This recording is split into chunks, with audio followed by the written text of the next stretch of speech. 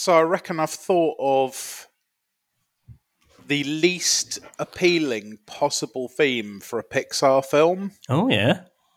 So, it's usually like, take a varied subset of everyday items and then make them sentient. Yeah. Yeah.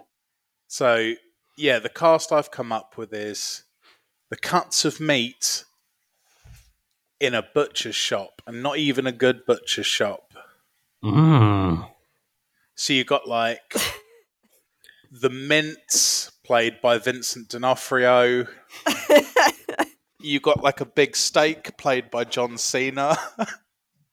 This is actually good. I would watch this. Yeah, this you're sounds more pitching DreamWorks this. than Pixar. And like Kathy Griffin is some chicken. Some chicken, like a plate of breasts. Like, no. And then Danny DeVito playing a big bit of liver that should have been sold 3 days ago. And it's like the gross one. And what? And are they just hanging out? What's the And there'd be what's the trailer? There'd be about 6 sausages as well, all played by different rappers. The trailer would be...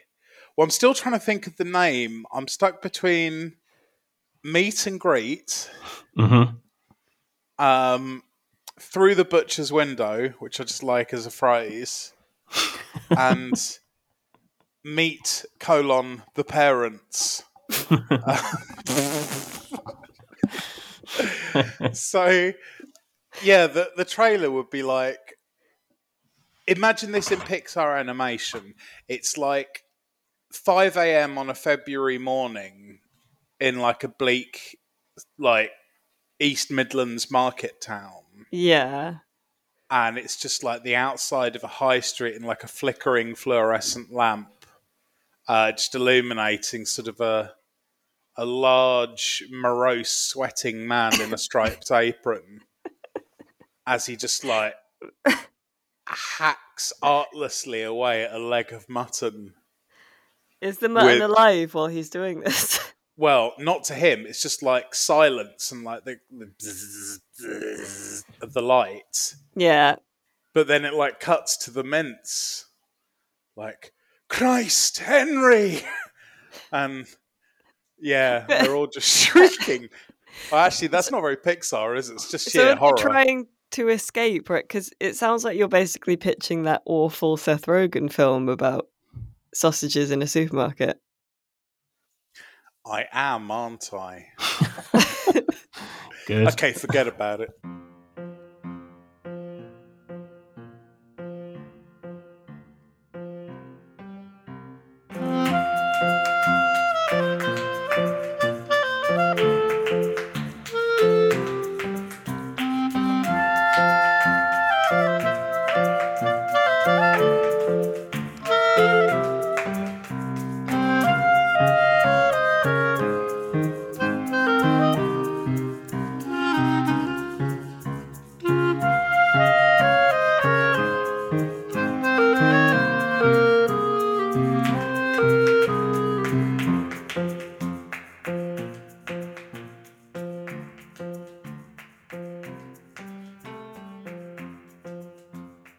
Hello and welcome to this episode 171 of the Electronic Wireless Show podcast. This is the Best Inventories in Games special, and this is Rock Paper Shotgun's PC gaming podcast, and the only podcast you need, in my opinion, which is that of Alice Bell, and I'm joined this week by Rubber Chicken. The podcasting thing we use it doesn't allow the length of the full title, Rubber Chicken with a pulley in the middle, which is what I was going for. Okay, yeah. Legit. And Mr. Bags. I'm Mr. Moneybags' much poorer cousin. Oh, so you're just a regular bag. Just Mr. Bags. It's quite sinister. Sorry. Yeah. How are you both this week? Good, thank you. I didn't have any altercations in the cinema, so that makes this, infinitely better than last week. Very good. Yeah. Nate, how are you? I'm all right. I'm a bit Sleeperinos. I've been doing quite a lot of writing the last few days. I'm, as they say in France, a bit shagged out. Yeah. Well, I did want to raise that this in the Discord, the RPS Discord, there is a room for talking about the podcast, and there's some discussion that maybe Henry Cavill is secretly a listener to the podcast. I think, as suggested by a listener, I can't remember who it was. I'm sorry, but I think we should try and get Henry Cavill on. So I 100% think we should get Vitamin H on the show. Yeah. So I was going to email his management company, but then I thought I think we need to build up some talking about Henry Cavill on the show just to say. Oh, absolutely. So from now on, we have to mention Henry Cavill every week. Someone has to try and remember to look up what Henry's been up to. What we should do is make a little sting called, like, Here Comes the Cavalry. I don't know. He strikes me as someone who isn't into wordplay. What? Like, I can see that. I can imagine he would find it frivolous. He's quite like to the point, I think. He'd do one of those sort of like inextravagant little frowns. Like, oh, that's a bit much. So you think Henry Cavill doesn't like puns? Well, this is yet one more of the important questions we need to ask him, because we also need to confirm his tastes, viz. Warhammer. Yes. And we want to know if he reads any of your books, Nate. Well, we need to bully him into that specifically. Yeah. Can you imagine trying to bully Henry Cavill? Like trying to eat a pub? It would wash off him because he went to an all-boys school as well. Oh yeah, like he's a really like deadly combination because he's into all like the nerdy crap that I'm into, but it's kind of wrapped in this, very confident, competent rap. Like it's very rare that someone who carries themselves like that has this particular set of interests. Yeah. Well, because he used to be, I believe, I don't know how overweight, but he used to be a bit overweight because he revealed on the Graham Norton show that his nickname at said school was Fat Cavill, which is that's wild. I know, which suggests that he's hopefully, not a beast. And, I don't know, be a nice man as well. Because I've seen, like, he was in films when he was a teenager. He's in the Count of Monte Cristo adaptation from the very early noughties. Is he? And he must be like 15, 16 there. And, like, he's a much better looking 15, 16-year-old than I was. If you can believe that. Just like a school for the impossibly slender. Just like children slithering through pipes and like swaying in the breeze. And he was normal sized. Yeah, so oi, bloatus. Bet you can't fit through this tube. That's what happened to me when I was born. I was a normal sized baby, but I was having problems breathing, so they put me in an incubator in the preemie ward. And it was like egg. So it was like loads of little tiny, impossibly small fey babies, and then me, a normal sized grub, writhing. Let's baby you. Okay. Well, we're agreed then. The Cavill pain starts now. Send in the cavalry. Oh, it would be so good. I feel terrible when he's on TV and people sort of, I don't think snidely. I think this is the generation of people who just don't get video games and they can't help but sound incredulous when they ask him about it. And he ends up being this sort of weird, sort of impromptu defender of all video games. Like he's become the celebrity spokesperson for video games, where actually I think loads and nerd of stuff. Yeah. I know that Sam Mendes, the film director, likes Red Dead Redemption 2. The geezer, what's he called? Lego Batman, Job from Arrested Development. Yeah. Yeah. Massive games lad. Is he? Yeah. I can't remember his name. Will Arnett. Yes. Yeah. Loves a bit of the old video Grahams. Someone the other day asked me if I wrote a book that was recorded into an audiobook, who I would want to read it, and I panicked and said Will Arnett. But that's a good idea. It's a really good idea. You open it up to a different audience. Yeah, that's true. But yeah, no, that was pointed out in the Discord as well, that like it doesn't feel like there'd be many authentic kind of chilled out nerd friends for him to hang out with in Hollywood. So maybe he could become friends with us. Yeah, I mean, there's Vin Diesel, but I love Vin Diesel to bits. I just can't imagine having a normal time with him. I just imagine like walking into his house and it's like really dark and he's got his Chronicles of Riddick goggles on. And he's like, hey, and you don't know if he's in character or not.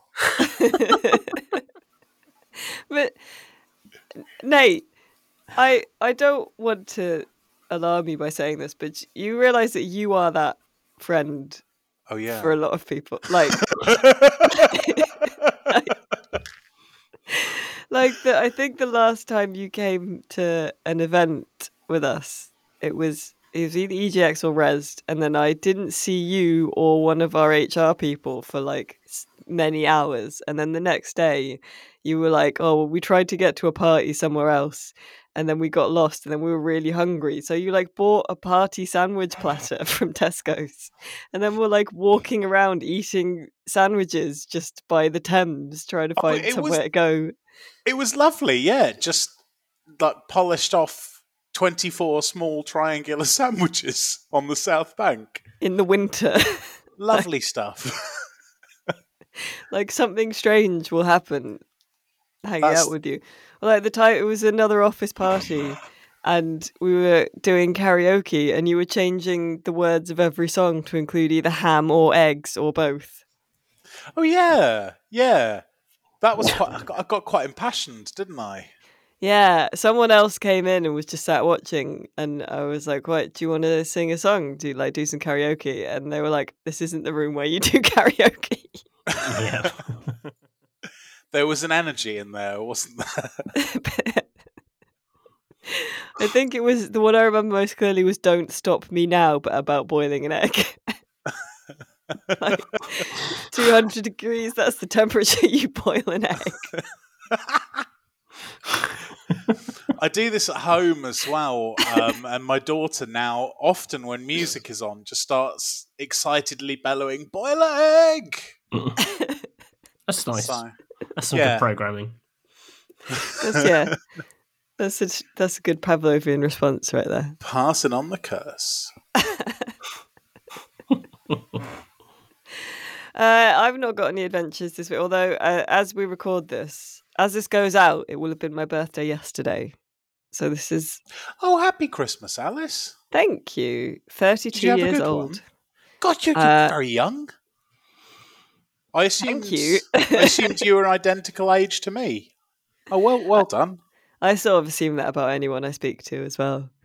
But yeah, 32. I will hopefully have had a nice birthday. Wonderful. Thank you. Do you still get pumped for birthdays? No, I'm at that age where because I have so many competing, chronic illnesses, just all of which make me tired. The idea of having a party is horrifying. So I just want people to send me lots of presents, basically. Yeah. And I think I'm going to have a very big waffle with ice cream. That's my plan. Everyone says this. It's kind of like the thing that when you get to a certain age, birthdays are dead. And I'd say the one good thing to have come out of all this Boris Johnson's endless COVID breaking, restriction defying is that it's proof that you can be older and still enjoy a party. I like that. That he still gets off on a cake in his 50s. Like that's like a good sign for me, because I also really like my birthday. And Me too, actually. I like to be celebrated, and as much as I want the dope gone, a little bit of me is like, oh well, there is that. There's that.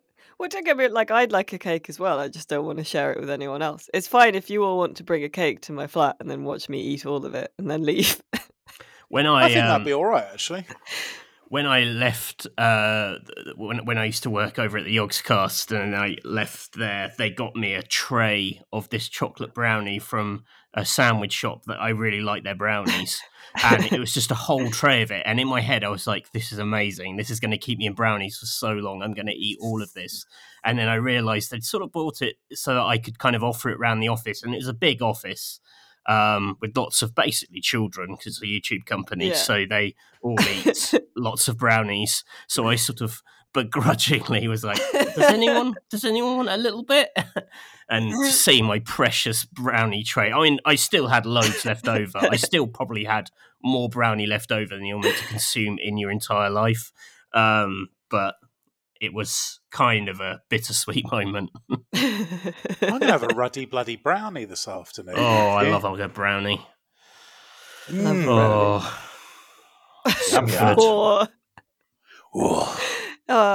How many brownies do you reckon you could fit in your pockets, Matthew? Well, it depends what I'm wearing. 90s cargo pants. If I'm wearing my modified brownie trousers, then the answer is a loads. It's brown trousers time, quips Matthew, leaping through the plate glass window of a bakery. Mince, played by Vincent D'Onofrio, runs after him with a carrier bag. Vincent D'Onofrio. Yes! That's the character he'd play in it. He'd be called Vincent. Oh no, we have to do a T-shirt now that has like Vincent D'Onofrio leering out of some mince. With the energy of Kingpin from Marvel. A load of mince in in a white suit and a Hawaiian shirt. Preposterous. Truly preposterous. Well, I ask because this is, of course, the episode about inventories. I didn't son see of a that gun. segue. Brilliant. Yeah, it was a subtle one, actually. It was really good.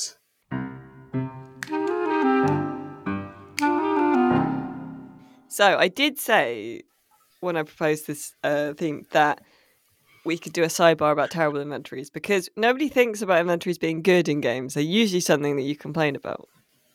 Yes? No? Do you agree? Yeah. Yeah? Yeah, they're often the worst. Because it's like the classic kind of, inventory jigsaw and, a knife takes up 2 squares. Oh, but I love that. That's the problem. Because I grew up playing Diablo, I like an inventory jigsaw. So, yeah. But there are some, I don't like a puzzle game inventory where you have to scroll through everything along the top bar. Not a fan of that. Yeah, you get less of that now. I feel like that sort of died out with the golden age of point and click games. That now you rarely have more than a screen's worth of inventory. It's almost like people are embarrassed to have you combining like string and a comb to make a hat or something. I honestly, I think the whole concept of inventories is always going to be overshadowed by disappointment for me. Because when I was very young, I cannot remember what game it was, but it was like in the sort of tutorial of the game, and some NPC was like, "Now it's time to go to your inventory," and I thought it was going to be some sort of sick laboratory. Oh no! Because the character I was playing conceivably could have had a lab, and I thought they were going to do some wild on-screen science, but instead it was just a grid with some items. Oh, Nate, I'm so sorry. Yeah, it did me in a bit. I think because I mainly started out playing point and click games, I'm still like I don't mind vast screens of nonsense. I quite like it. I was, one of those idiots who thought like the more items you had, that was the sort of sign of the quality of the game. Like I Yeah, was a it person does. who'd read the back of the box and it would say this game's got like 300 like locations. I'd be like, yes, so much game, so much Now work. we're talking. It does. I think playing a lot of point and click games when you're younger does make you quite good at escape rooms. Because immediately, like, you go into an escape room and you find a magnet on a bit of string, you got to dangle that magnet into something. Right. Do you know what I mean? Like, Yeah. I've got to pick up a key with this immediately. Every time I do an escape room, I just start hard role playing, and I'm What? almost useless for the puzzles, but I really add a sense of, atmosphere. Unfortunately, for playing all those point and click games, whenever I can't work something out, I say, that doesn't work over and over again. That doesn't. And everyone else is like, oh, Jesus Christ. I'm like, well, now you know how I felt like for most of my teenage years. When you say hard role playing, Nate, can you give me an example? We, me and some friends did the Warhammer escape room in Nottingham, which is like you're on a knackered 40k spaceship and you got to get out. And I was just role playing a very, very thick, very, very frightened janitor. Right. So I was just sort of talking like a farm yokel and worrying about shadows because I just couldn't work out the puzzles. I'm rubbish at stuff like that, and I thought that was probably what I could add to the situation. So yeah, it was quite fun. Play to your strengths, yeah. And then I decided to because it was like there were horrible chaos mutants implied to be on the ship. So I decided halfway through to have a moment of theological inspiration and just start getting really enthusiastically into the idea of chaos. Great. Yeah. I imagine I would have been shot after escaping. This is a sidebar in a sidebar, but I genuinely am friends with one of the country's most well-regarded escape room designers. And he's one of the lads that brought back the Crystal Maze in London. And the amount of planning and sort of built-in redundancies for people just being rubbish is amazing. It's really interesting. He's really good at structures in storytelling and stuff and things. That quite recent Stallone and Schwarzenegger film about a guy who's like Escape Plan. Yeah. Mm-hmm. I'd love to see a version of that about Alice's friend where some people hire him to get out of an impossible escape room in order to improve the design of their escape room. Yeah. They can't escape. And Sylvester Stallone's there. And Sylvester Stallone's just there. He's just in the room. I wonder where the hardest escape room in the world is. I don't know, I'll ask him. I'll text him now and see if we get a response by the end of the I wonder what's that like impossible test they have to pass in Star Trek to be a Kobayashi. Yeah, Kobayashi Maru. Yeah, I want the escape room equivalent of that, where it's just really high pressure and everyone absolutely balks it. Okay. While I'm doing this, what is a game inventory that you do actually think is good and I'm going to honour Graham Smith here. Game he introduced me to, Neo Scavenger. You played that old chestnut? I haven't. It's a weird old game. It's like, imagine if Cormac McCarthy's The Road was adapted as a farce. Right. It's like this. I guess it's kind of a Fallout type setting, and it's a top-down grid thing, quite simple visually, and you're a a bloke wandering around in the apocalypse trying not to die. And the survival simulation is just astonishingly brutal. And one element of it I adore is the inventory system, because you have piss all space.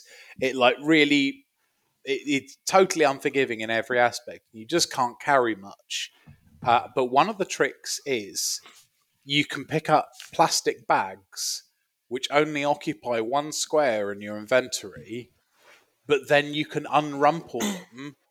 And they have about 16 squares in them that you can carry other things in. But they can break, dropping things on the floor, and then you have nowhere to put them again, which is very funny visually when you imagine someone being chased by a cannibal through the rain, both of them limping because of infected leg wounds, and his carrier bag splits, dropping his sleeping bag into the rain. You know, it's horrific, but also there's some real physical comedy in that. But what a good idea! It's so satisfying having a balled up plastic bag and unrolling it. That's a sidebar within a sidebar, an inventory within an inventory. Loved it. Yeah, that's like the bag of holding you can get in fantasy games. Although a bag of holding is just a bag. Yeah.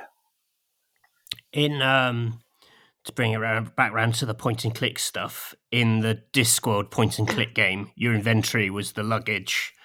So it was like a living, character, but like a living inventory. I think Rincewind could have like a few items on him, but he had like a limit, but then you had infinite space inside the luggage. And I think the luggage was also the solution to some of the puzzles. I think you could like interact with it as a physical object itself. I always thought that was quite cool. Oh, that's cool. I love the luggage.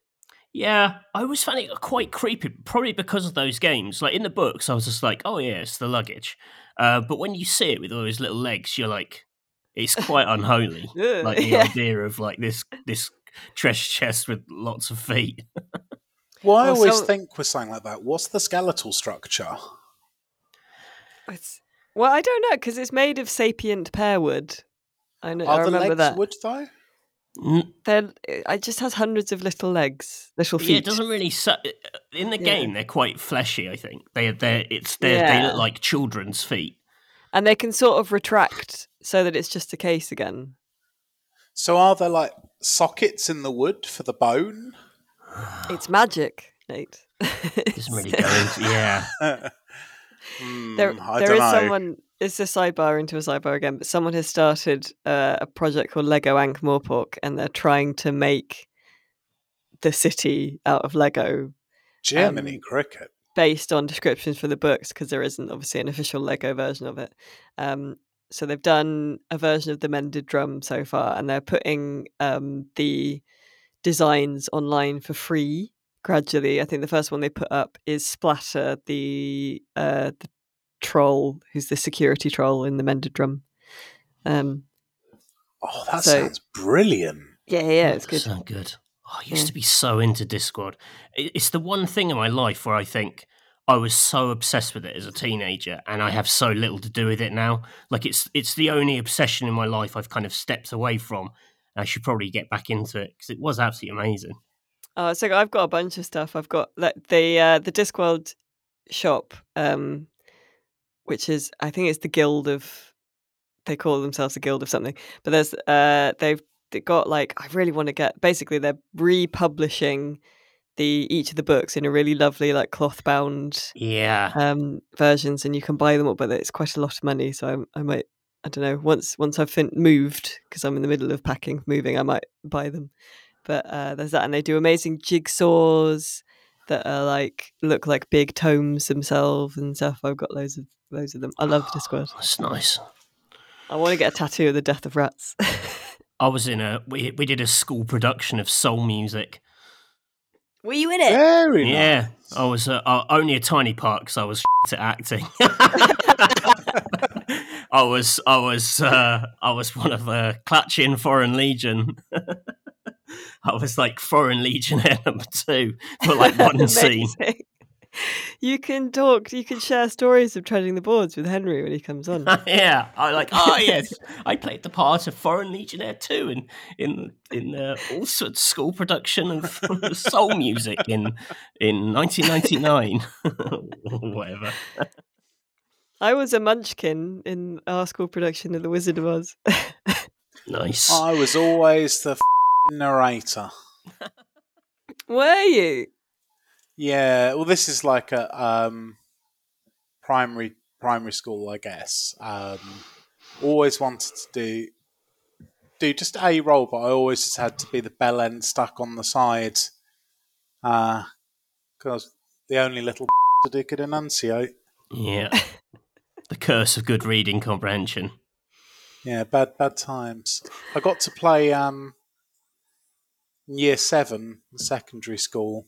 I got to play Rose, the head prefect in The Demon Headmaster. Oh, Did really well, actually. It's good. I actually look back on different things I did in school productions. I was a Foreign Legionnaire, an Undertaker. In the Undertaker in Oliver Twist, remember him? Yeah, where he slams Oliver Twist 18 feet off a steel cage. Not that Undertaker. It was a very radical reworking of Oliver Twist where everyone was a wrestler.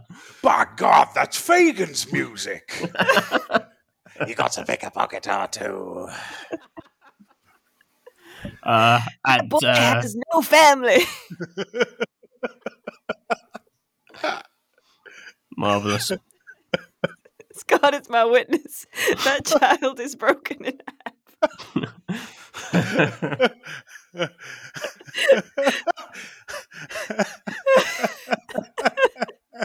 That has to happen. Why has National Theatre not done that? Because they could throw him off the drum revolve. They could put a stage on. Oh my God, that'd be cage amazing. on they could, like, a cage could rise out of the floor. It would be incredible. I really, honestly, genuinely, with all my heart, do not know why no one has staged a Shakespeare in a wrestling promotion. Why? What? I've mangled that question. Basically, why no one has done, a wrestling pay-per-view for like King Lear, Montagues and Capulets as, wrestling tag teams kind of thing. Yeah, I was thinking of Lear as a sort of a Vince McMahon figure. Oh yeah. Has he got lots of daughters? He's got a lot of wrestlers. He's got a daughter who's married to one of the wrestlers. Who's the Hamlet of wrestling? The Hamlet of wrestling? Probably Triple H. No, he's more. I reckon he's like the Othello of wrestling. He's Hamlet. Pipe bomb monologue guy, CM Punk. CM Punk, you think? Interesting. Yeah, well, because he's introspective and weird.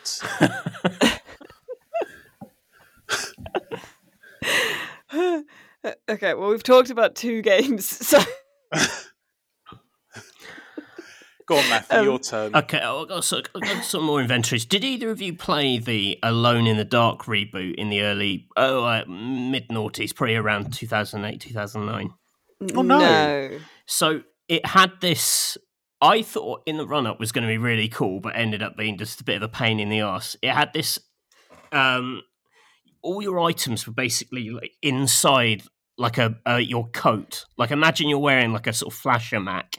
And to look in your inventory, you basically, because the game's in first person, you basically look down at your body and open up your coat, and then look around the pockets in first person and sort of reach and get stuff. Oh, that's brilliant! But it did have the vibe of like a you want to buy a watch kind of thing. It had in third person, it would have looked ridiculous. This person constantly wrenching open their jacket and having a good look at themselves. Was it a bit like that Bananas Jurassic Park game? Yeah, it has a bit of trespasser energy to it. Interesting. Yeah.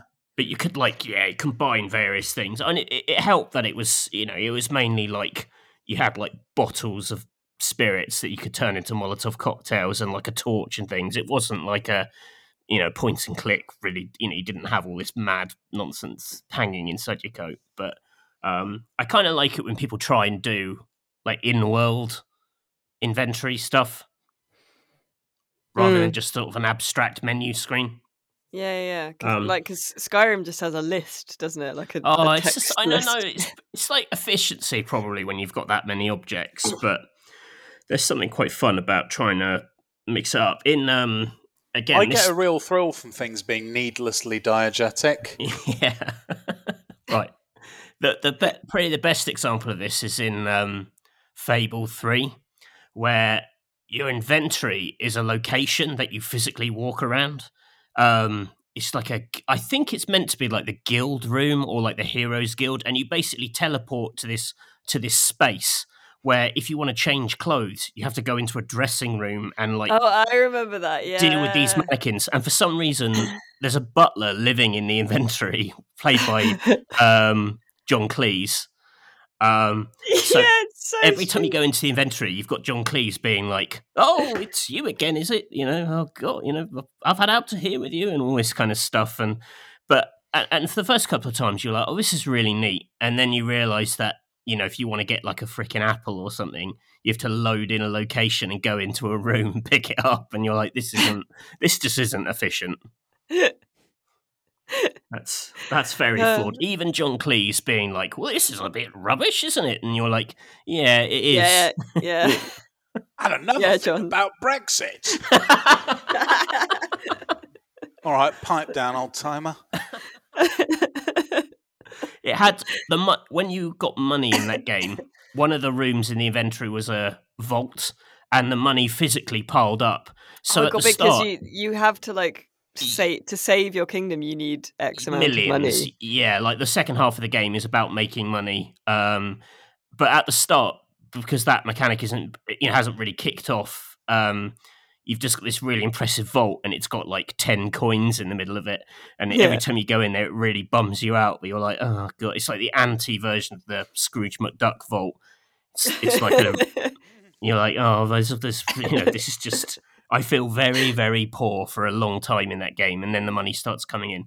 That game, incidentally, the way to save the world and get the best possible outcome is you basically have to become the best landlord in the world. You just have to buy all the houses and rent everything out. It is literally a game where you rent your way to like a moral victory. It's very strange messaging. I don't think it'll fly today. It's a capitalist kind of...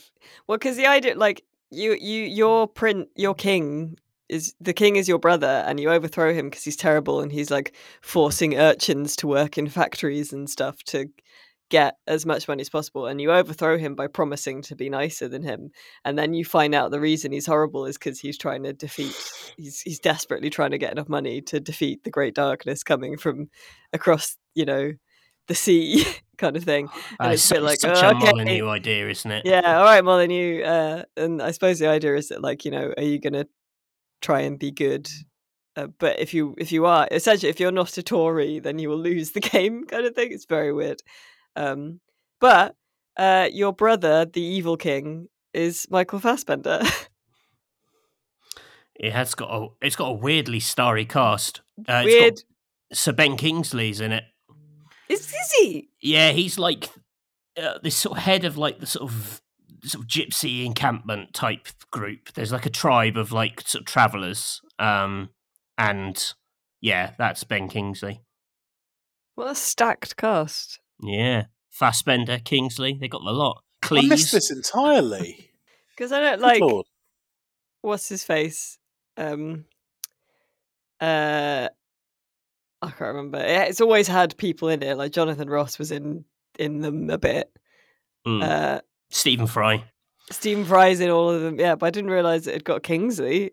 Yeah, he's only got like 5 lines in the whole thing. It's a really underwhelming. I replayed it last year, and it's a really like underwhelming performance from him. It's Ben Kingsley putting on a very heavy Welsh accent. What? Yeah, can't really imagine. Is it? as heavy as my Anthony Hopkins Yeah, one. yeah, and it's like it's very much like that. They should have just gone all the way. They should have just got Hopkins for it. He should be in the Meet Pixar as well, Yeah, Mm. playing some salami.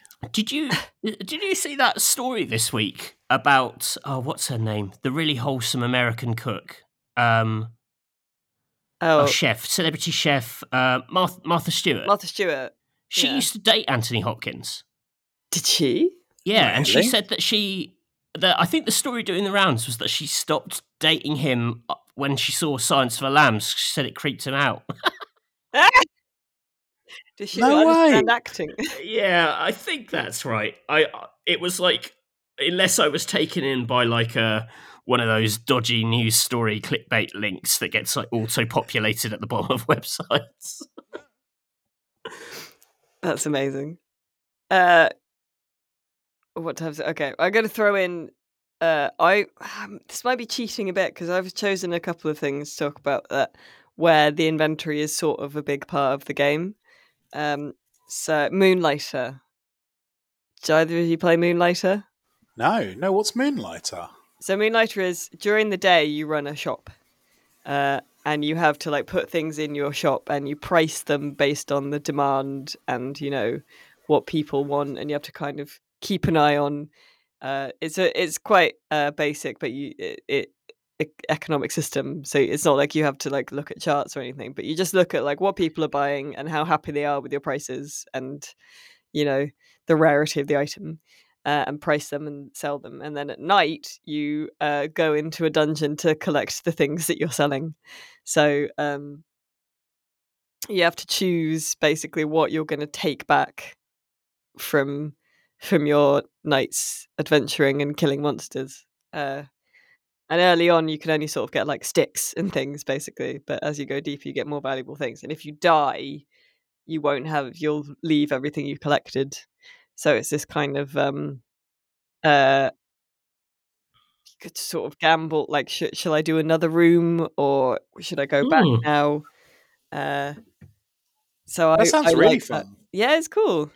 I didn't play much of it. Did you ever play any Outward?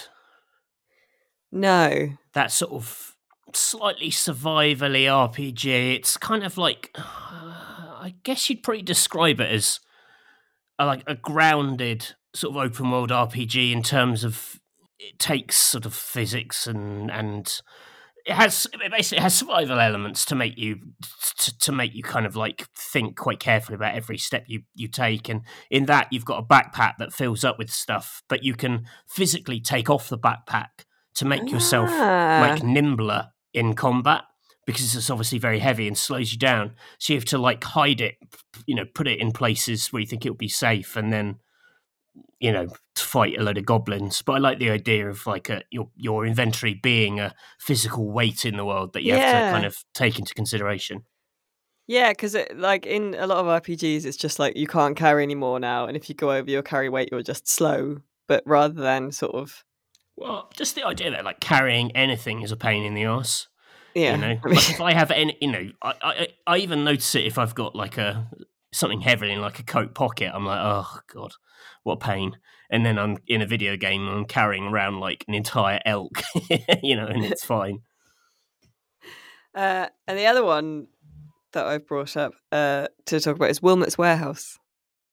Oh yeah, is Wilmot's Warehouse itself not an inventory that you organise, and that's the game? It's just one big kind of inventory Tetris. Mindbuster. Yeah, there you go. I pulled a Nate. Yeah, that you've blown open the paradigm. Oh, play Wilmot's Warehouse if you haven't, listener. It's so lovely. It's in Wilmot's Warehouse. You're a little. What are you? A robot? Are you Wilmot, or do you work for him? You're very definitely not a robot. You're a mun. You're a mun. Okay, so in Wilmot's Warehouse, you're a mun, and you get every day you get a delivery of more things that come off the back of a truck, and they're all little cubes that are the same shape as you, and you can only carry a certain amount, so you have to put them away in your warehouse, which initially is obviously very big and empty. And the other end of the warehouse, that during your day's shift, people will come and ask you to get stuff. So they'll say, I want one of the, the boot and two of the circle that looks like an orange slice or whatever. And you have to go and get them as quickly as possible. And so the game is in how you choose to store them and categorize them. And people do it in different ways. It's fantastic. I swear, like, you could use Wilmot's Warehouse as a sort of like humane, enlightened version of the Myers-Briggs test. Because, like, yeah, as you say, everyone does it in a different way because there's so many different things you can prioritize. Either ease of putting things away, ease of getting things out, like taxonomic logic. It's just the same as the Kobayashi Maru. It's the Kobayashi Maru for boxes. Speaking of, my friend has texted me back. He's in the middle of sending quite a few texts, basically. Because I asked him, what is the hardest escape room in the world, like the Kobayashi Maru escape rooms? And he said, I have an opinionated response on this. Difficulty is not generally something escape rooms do, or in my opinion, should strive for. Any idiot can write an impossible puzzle. The skill lies in writing a puzzle that the average person can solve in 5 minutes. But also, people don't like to fail at things, and an escape room that everyone failed at would sell quite terribly. I don't think the market is sufficiently advanced to have a room that is marketed based on its difficulty, although I'm sure someone's tried. Some rooms are harder than others and do market that, but it's usually in the context of a larger escape room centre with multiple games. I mean, I think that's a brilliant answer, and I respect his professionalism. But can you ask him what the hardest one in the world is? Yeah, that isn't what we asked. We asked what is the hardest one, not whether one should exist. Jesus, what a buzzkill! Right, I'll get an answer from him next week. All right, yeah. That's like whenever I ask any of my like theoretical questions to like an actual scientist, they always give a reasonable answer. I'm like, yeah, but if a gorilla was made of gravy. I want him to say like, "Oh, there's one that's made of ice and it like melts over an hour or something like that." That was the answer I wanted. Well, I do know that they couldn't have they wanted to have the watery world in the new version of the Crystal Maze, but they couldn't because it's a big oceanic zone. Yeah, they couldn't have the oceanic zone because it's a big insurance risk having that much standing water that's accessed by so many members of the public every day. So that's one thing I do know. But he's not. In fairness, he is not the like a buzzkill. He's one of the most fun people I know. I'm only joking. I really appreciate him offering his deep, thoughtful answer. He's a very fresh man. He says in Europe the games that have big reputations, ones that are very entertaining, e.g. one called The Dome in the Netherlands. Americans are more into the difficulty thing, but their market is much more disparate than ours. Well, see, he knows so much. I also know the guy that is the emoji translator who turned into a meme. He's very clever and did not deserve to be mocked for knowing about emojis. Look at all this name dropping. I'm not dropping their names. I'm dropping their professions. Association dropping. Listen, you're dropping something. I don't know what it is. I'm dropping something. I don't know what it is, but I'm dropping it. Yeah. I'll ask him what. I'll ask Brones what the best emoji is. Shall I? What's the hardest emoji to translate? Any more in terms of your inventory chat? Yeah, shout out to the original XCOM UFO Defense / Enemy Unknown. That there was a lot of inventory management in that game. You could see it as a game about defending the Earth from aliens. You could see it as a game about packing for a weekend break in Stockholm. It was all, carefully lining up your missiles and your launchers and Oh, the high explosives that took 2 slots horizontally were always so satisfying. Yeah, could have done so many useful things in my life with the hours I've spent arranging missiles in XCOM. Very good. Anything else to add, Matthew? No, I feel like I've delivered all my hot inventory takes. They were good. There were some good takes. Well, in that case, then I shall ask you lads to prepare a sting. The Cavern of Lies. Alrighty, so welcome to my cavern this week, fellas. Mm. I'm a bit Hello. worried about it because I think Matthew might rumble it, but in this cavern, there are some obstacles, and in front of each obstacle are the ingredients that you will need to form an item to get past that obstacle. Okay.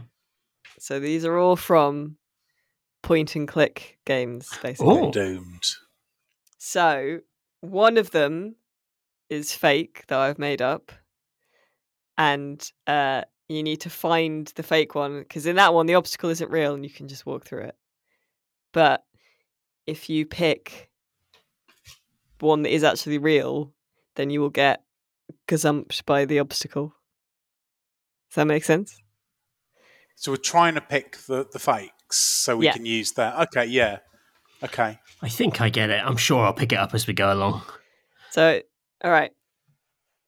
Which one should I do first? We'll do the first one. I'm sure you get it. So you walk up to the first obstacle, and it is a glowing green soul trapped in a bottle, and you need to swap it out successfully to get past. So to do that, you need a green bottle that you fill up with water, regular blue water, and then mix with saffron, because saffron mixed into water will make it glow green. And then you can swap that out and get past with your glowing green soul in a bottle. So is this a puzzle from a point and click game? That's what we've got to work out. Yeah. And that's from Limbo of the Lost from 2008, a game that famously stole all its assets from other games. Well, I was going to say I can't. I've not played it. Saffron glows in water. Is that a fact, or is that like a bullshit fact from the game? That's just what happens in the game. I don't know if it's. I'm pretty sure it doesn't in real life. So there'd be a character nearby who'd be like, "If you love saffron, it makes water glow," or something. I think the logic is that yellow saffron mixed in blue water will, through a green glass bottle, look like a glowing green soul, I believe. This is fake. It's a very weird thing to make up. I mean, you could just use piss, couldn't you? I mean, depends on the kind of game that you're playing, but it also depends on how hydrated you are day to day.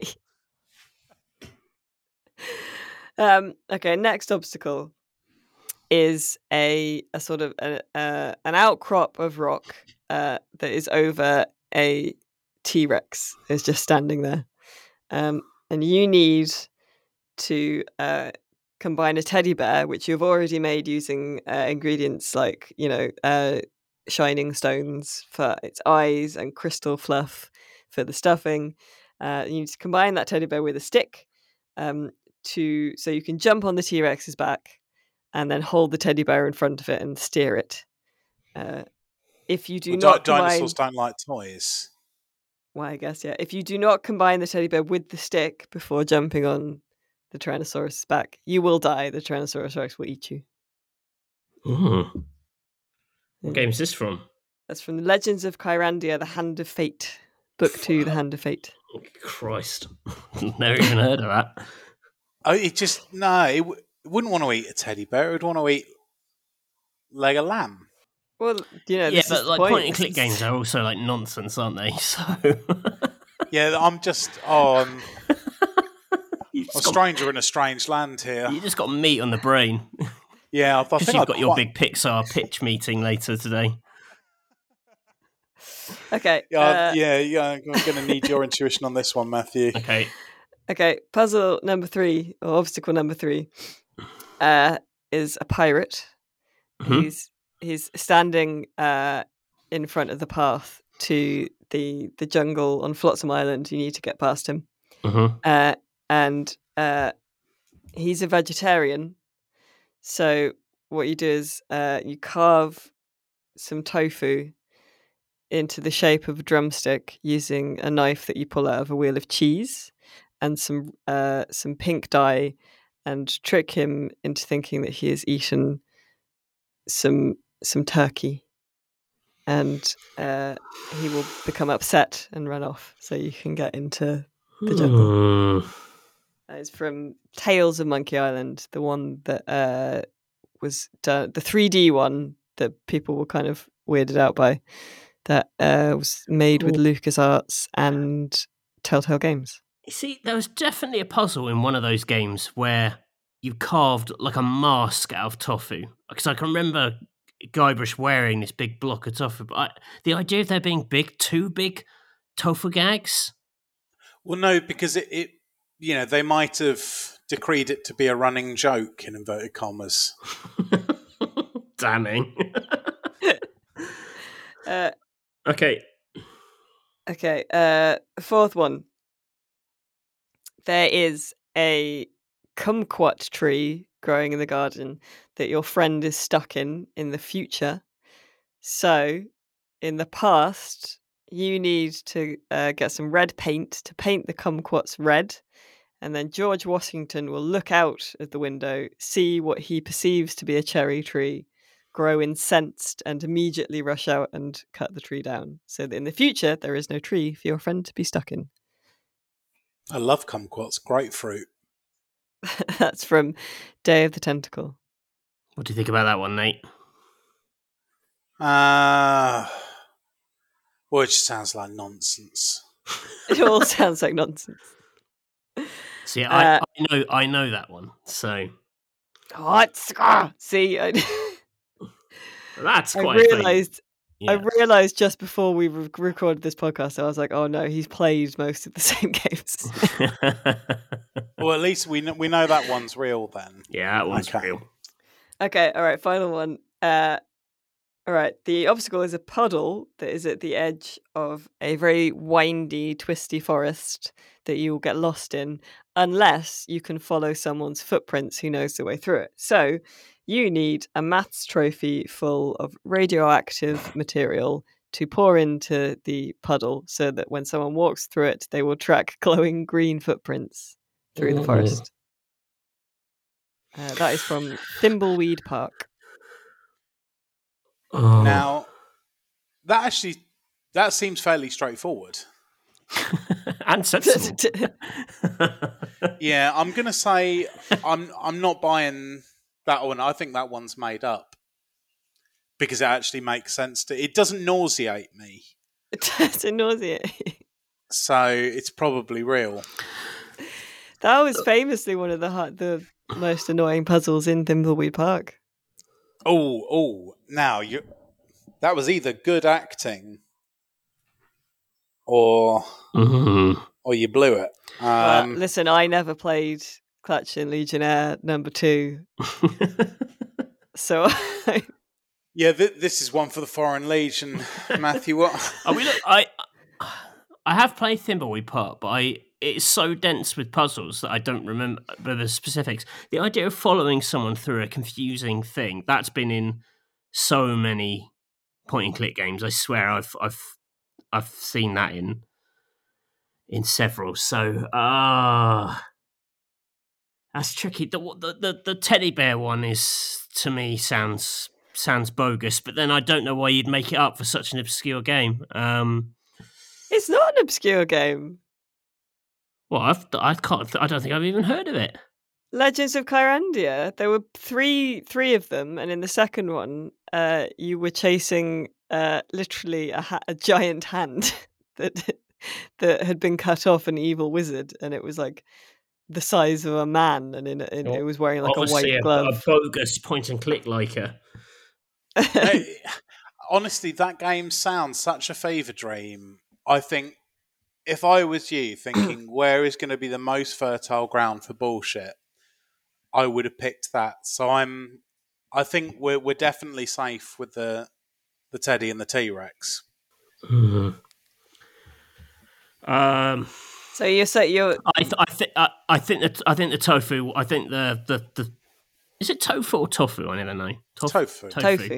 I think tofu is you meddling with the ingredients of another puzzle. I don't think that's real. Interesting. Well, what? Hang on. Well, I'm going to jump on the T-Rex. So you think the T-Rex is fake? No. Yeah, let's do it. Okay. And Matthew, you're gonna the tofu chicken leg. It just doesn't sound right to me. It's a turkey leg. Turkey leg. All right, who wants to go first? I'll happily go. I'm ready to die. Go on then. We're both ready. Yeah, let's go. Your choice. All right, Matthew, you step confidently forward towards the vegetarian pirate blocking your path, and through him, because he was fake. Well done, Nate. You have been eaten by a T-Rex.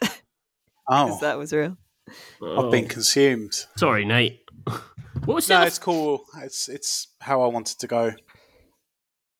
What was the other fake one then? There was only one fake one. Oh right. Oh, so Nate was basically doomed. Yeah.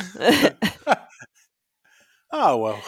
And you were exactly right, Matthew. I'm kicking myself. There's a puzzle in I think it was one of the Monkey Island games, or the third one, where you have to make a mask out of tofu to sacrifice to a vegetarian volcano. Sounds about right. Yeah. But you give the volcano cheese, which agitates it because it's lactose intolerant, and then it erupts. Cut to 15-year-old me laughing my ass off. Zany. All right, get out of my cabin. I'm so cruel to Monkey Island. Bye-bye. Bye. Get out. I will tolerate no Monkey Island slander on this podcast, Nate. Fair, let there be peace. Well done, Matthew. I should have known better than to try and make a cabin about point-and-click games. Well, I hadn't even heard of some of those games, so there you go. Yeah, I'm a phony. Big fat phony. That is about all we have time for on this week's Electronic Wireless Show, apart from recommendations, because every week we recommend something that is not a video game.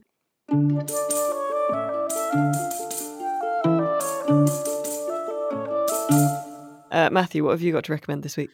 I don't think I've recommended this before. We just finished watching Dopesick on Disney Plus, which is about the rise and spread of OxyContin, which doesn't sound like a hilarious concept for a show. I mean, it's not a comedy, it's not meant to be, it's a drama.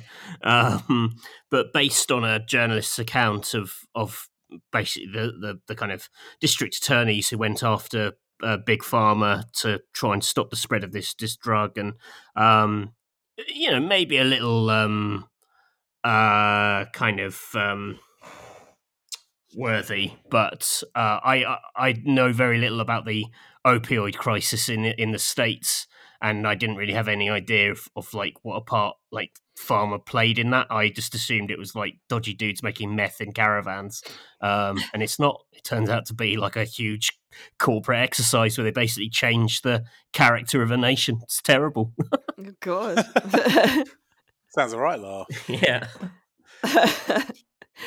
I'm going to recommend the film Belfast. Oh, which is Ken Branagh's new film. There's Oscar buzz about it. I wouldn't necessarily give it the amount of Oscar buzz that it's had, but it is good. The trailer looked mawkish. It's sometimes mawkish. It's based on his life, kinda, because it's he was born in Belfast and then he left when he was about 9 years old in 1969, with his family all left, and the film starts with a riot coming down his street because there are some Catholics living on his street and some Protestant rioters want to intimidate them. And that's kind of the start of the film, and then the rest of the film is sort of a kind of family drama about, you know, wanting to stay and wanting to leave, and it's got some very interesting direction. It's very kind of theatrical. There's a lot of like static cameras with people moving within a shot kind of thing, and deliberately very westerny at sometimes. And there is a little bit of every so often, like, you know, Jamie Dornan will look down the barrel of the camera and say like, but really there's no difference between Catholics and Protestants. But otherwise I thought it was very enjoyable. And the little lad who plays the version of Kenneth Branagh is very good. So that's my recommendation. Nate, what have you got this week? Yeah, a website, superprof.co.uk. It's very simple. It's a site for finding private tutors in pretty much anything you could want to learn about. Ashley spent a lot of last year learning Korean, but she'd got to the point where she was getting real diminishing returns from the Green Owl. And I'd got her a couple of textbooks for Christmas, but I think, well, she said, you know, she really wanted just to talk to someone. So I looked on this site and got her a Korean tutor in Leeds who she can talk to via the old Thinking Telly. Very reasonably priced, very easy to arrange. I'm thinking of hiring a human to teach me Latin, so I can be more like the Romans of old. It's good. Mm-mm. Lovely. Well, thank you very much for those recommendations. And thank you, listener, for listening to the Electronic Wireless Show for another week. This was the Best Inventories in Games special. Please remember to start tweeting and commenting on Henry Cavill's Instagram posts to tell him to come on the show or become an avid listener, or both. But that's it for this week. Do remember that you can look up Rock Paper Shotgun on Facebook, Twitter, and YouTube. Just search for Rock Paper Shotgun. Check out the Discord, check out the merch store, and you can email us at podcast@rockpapershotgun.com. But for all your PC gaming needs, just go to www.rockpapershotgun.com. And until next week, it's goodbye from me, Alice Bell. It's goodbye from Matthew Castle, Rubber Chicken. Goodbye. And it's goodbye from Nate Crowley, Mr. Bags. Mine bags are empty. Goodbye. Farewell.